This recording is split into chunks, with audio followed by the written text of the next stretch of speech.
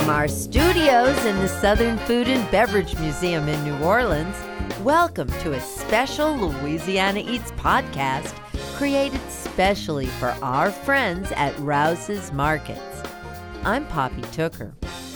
Since 1960, the Rouse's family has specialized in making customers feel right at home when shopping in their stores, which now number 64 groceries stretching across Louisiana, Alabama, and Mississippi. One of the ways Rouse's ensures that feeling of home is through their employees. There are few better examples of that than Mark Ardwan, manager of the Rouse's Market on Freret Street. Mark's been with the company for 11 years, but his tenure on Freret Street has been very significant due to a seemingly cosmic convergence that's brought him together with childhood best friends right there at Rouse's Market on Freret Street in Uptown New Orleans. To learn the full story, we sat down with Mark and his longtime friends and neighbors, the Noguera brothers.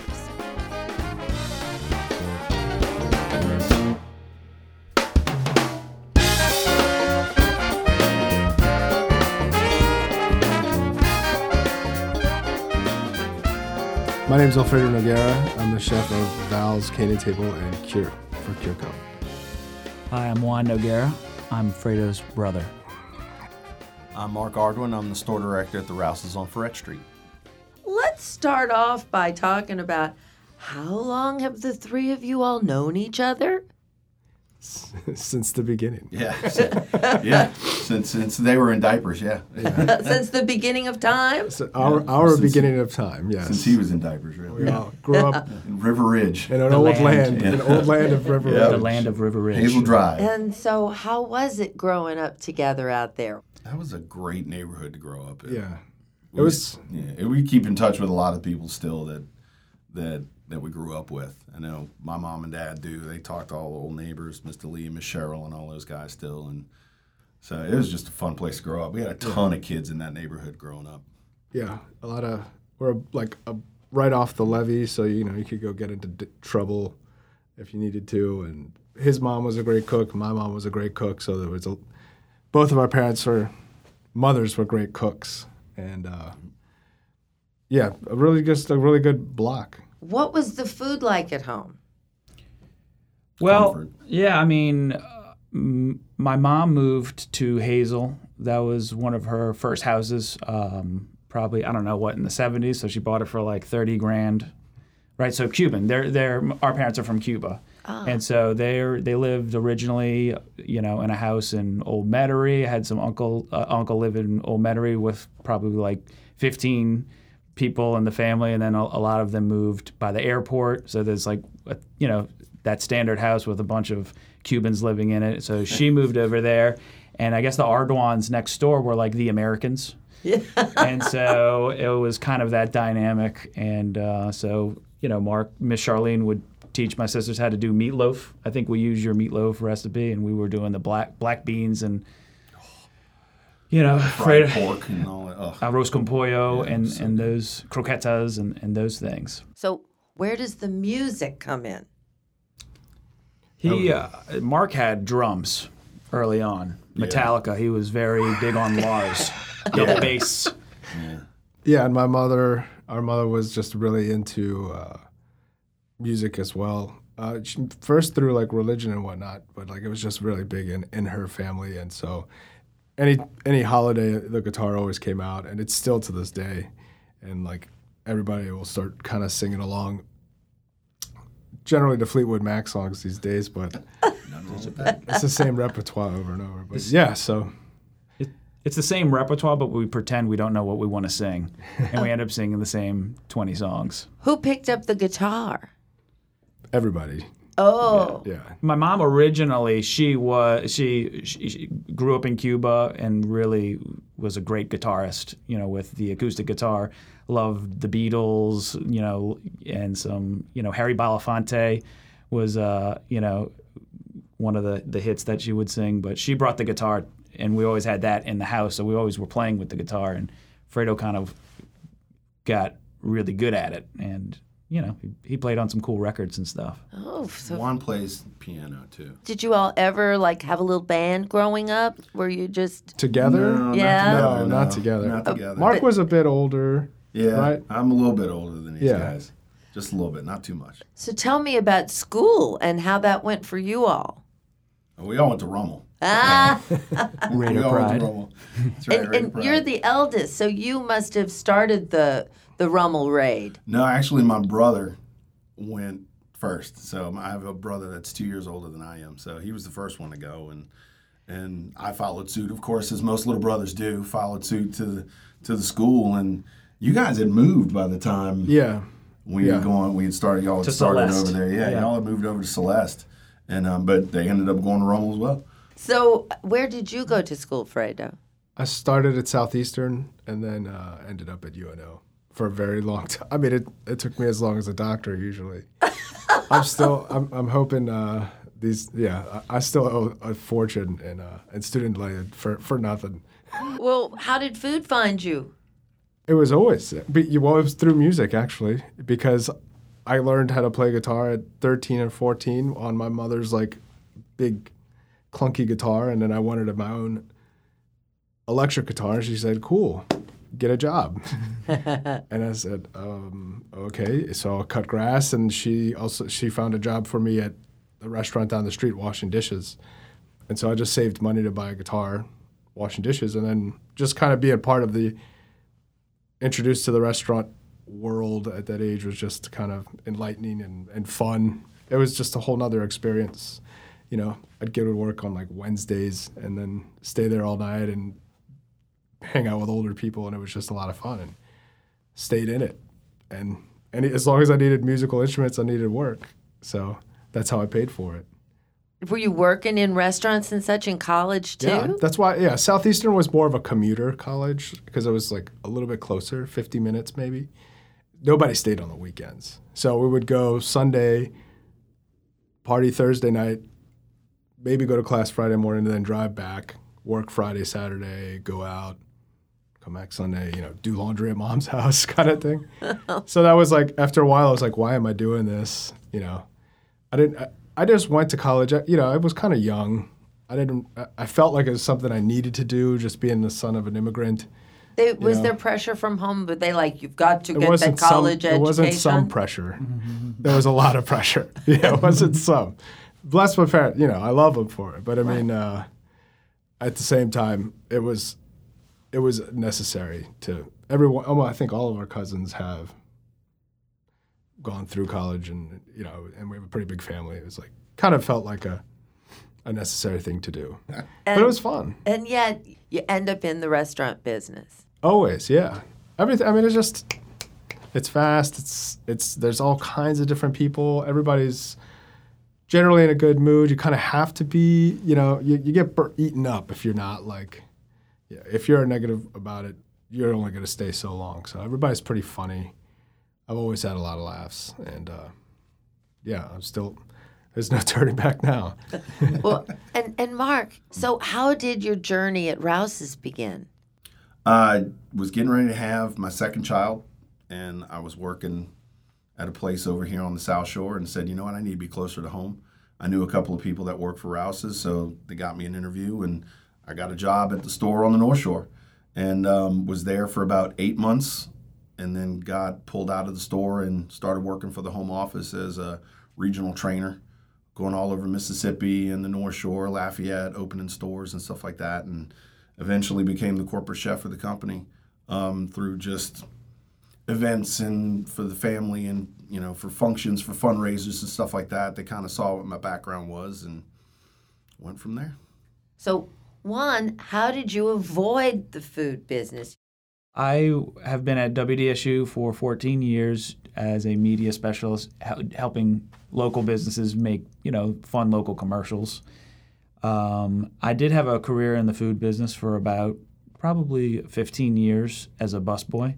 I've never elevated in the ranks. And I've followed Fredo at several restaurants. When I was at LSU, I would come in on Saturdays to get $100 at Vegas on Metairie Road. At Allison Vegas, I do think she kind of turned us on to some high, level food.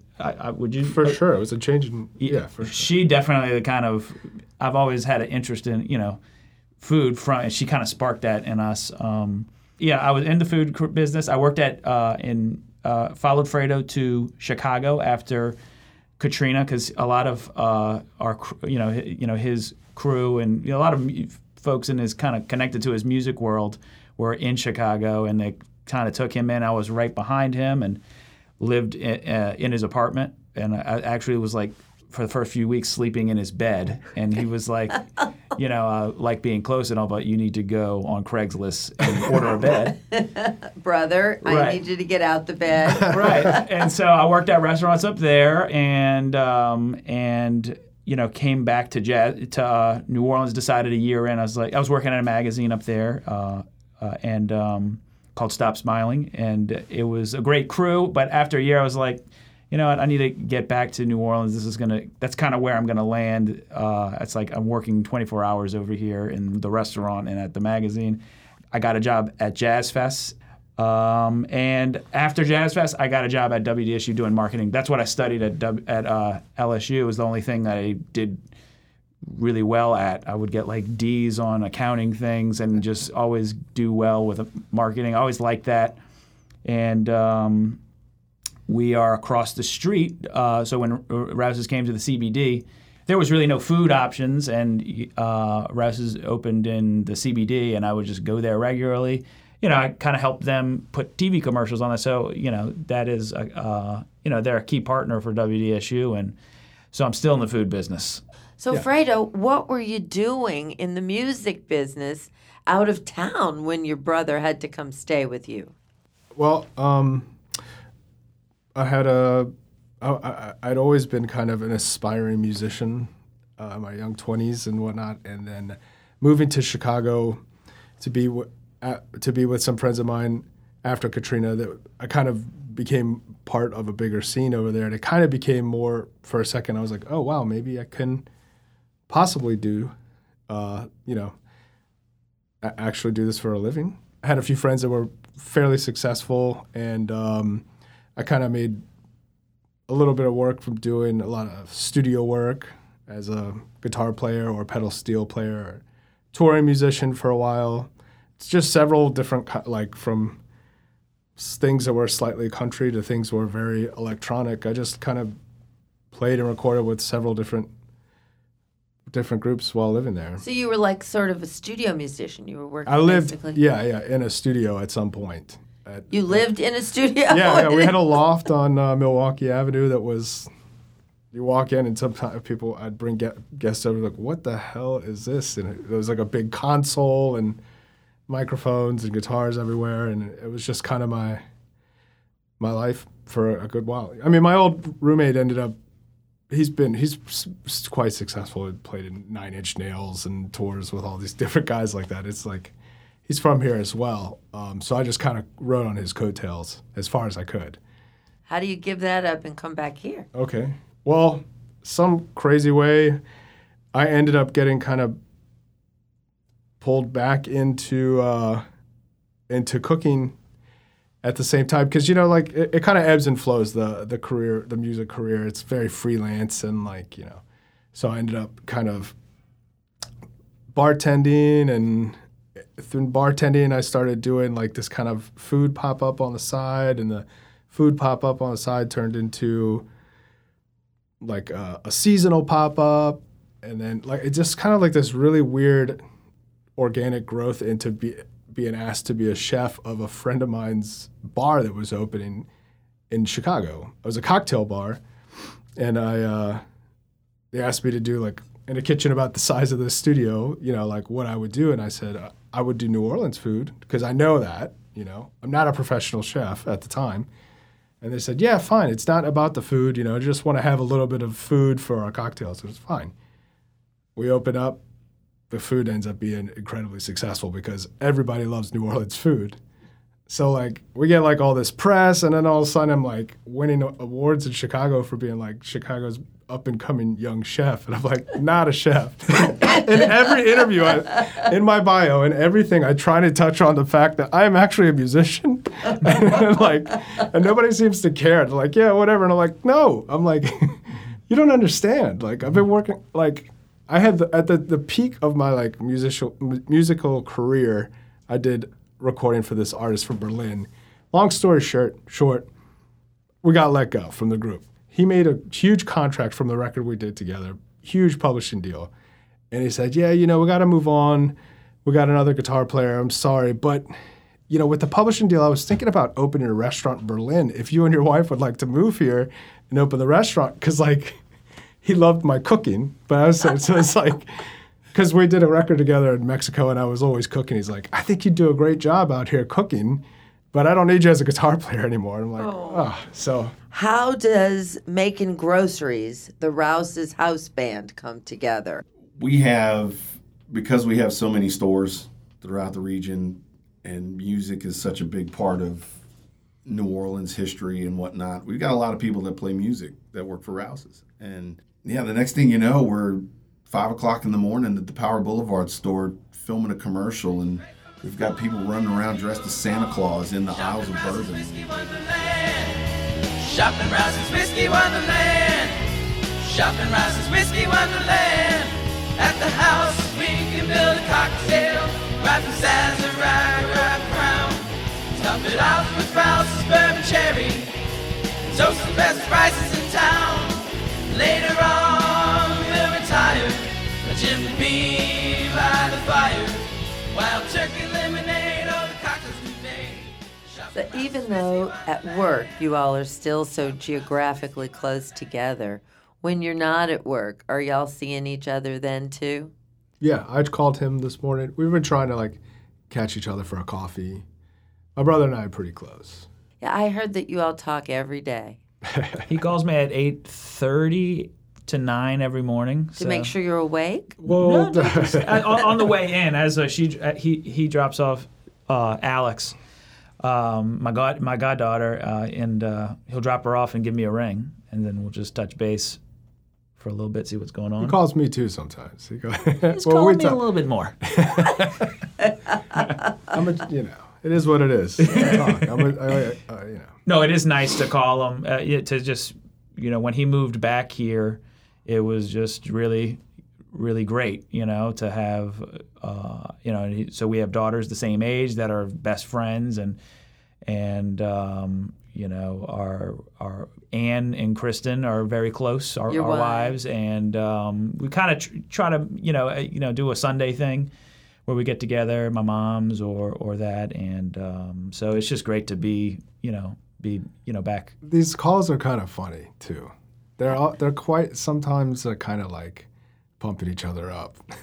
Right? Yeah, very motivational. They're kind of like Juan listens to a lot of motivation things. He's done like a lot of leadership classes and stuff like that. So it's always kind of like, are you ready to grind? Are you ready? What's the best way to sharpen a chef's knife? Chef's knife.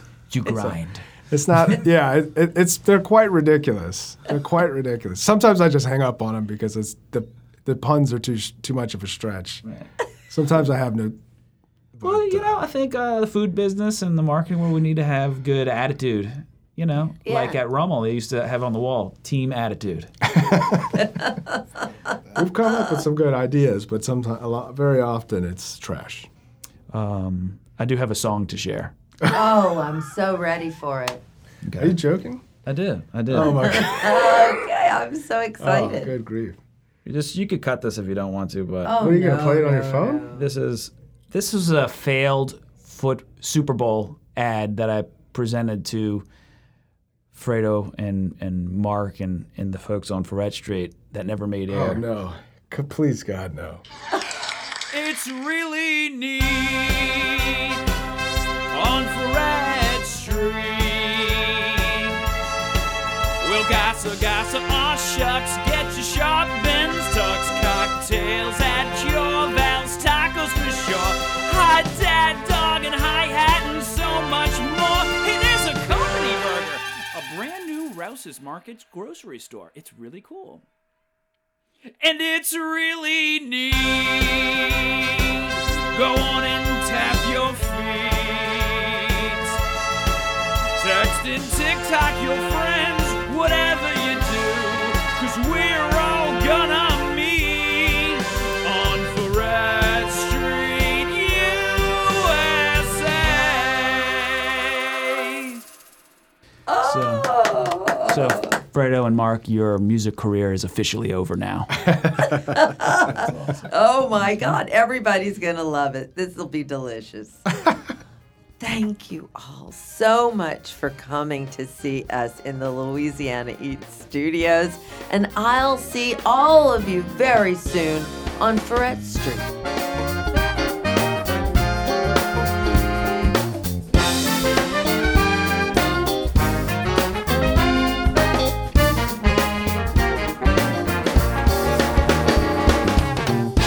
This Only in New Orleans story was brought to us by Mark Ardwan, Rouse's Ferret Street market manager, along with his best childhood friends and neighbors, Chef Fredo Noguera from Val's, also on Ferret Street, and Fredo's little brother, WDSU marketing exec, Juan Noguera. I'm Poppy Tooker. Thank you for listening. To learn more about Rouse's Markets, including where to find a store near you, visit www.rouses.com. And next time you're on Ferret Street, make sure to say hi to neighbors and friends, Mark Ardwan and Fredo Noguera. If you enjoyed this podcast, please rate us on your preferred podcast platform. Special thanks to our sponsor, Rouse's Markets. Rouse's Markets feels like home. This podcast was produced by Blake Langlanay for Poppy Tooker Broadcasting.